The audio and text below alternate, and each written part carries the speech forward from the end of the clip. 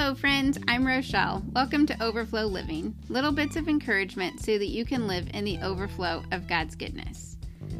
The next 13 weeks, we're going to talk about the moms of the Bible. Now, not every mom is talked about in the Bible, but I just wanted to be able to think, how would we feel if we were those moms? Or how would those moms even feel in these situations?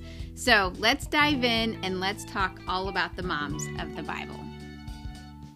The first one is Eve, the first woman. She didn't even have a mom.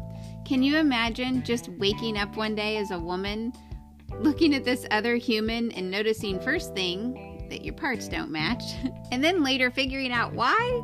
What did she think the first time she had a cycle? Did she think she was dying? And did she think, will this ever stop? And then getting pregnant, watching your belly grow and wonder what is going to happen and how long that would last. Then to care for a baby. I mean, when you wake up as adults, you were never even a baby yourself. No mom to call in the night when the baby won't stop crying, when the baby has a fever, when you're just so overwhelmed you need to talk to your mom. Eve had to rely on God for everything.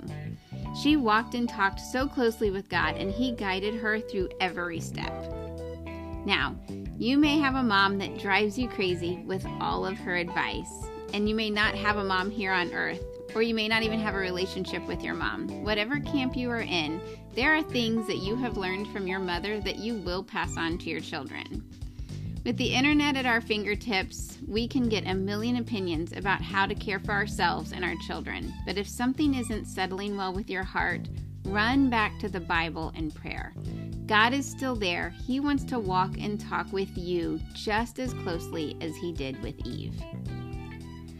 That is all for today, friend. You can find me over on Instagram at rochelle.hawkins_, or you can find more encouragement on my website, rochellehawkins.com.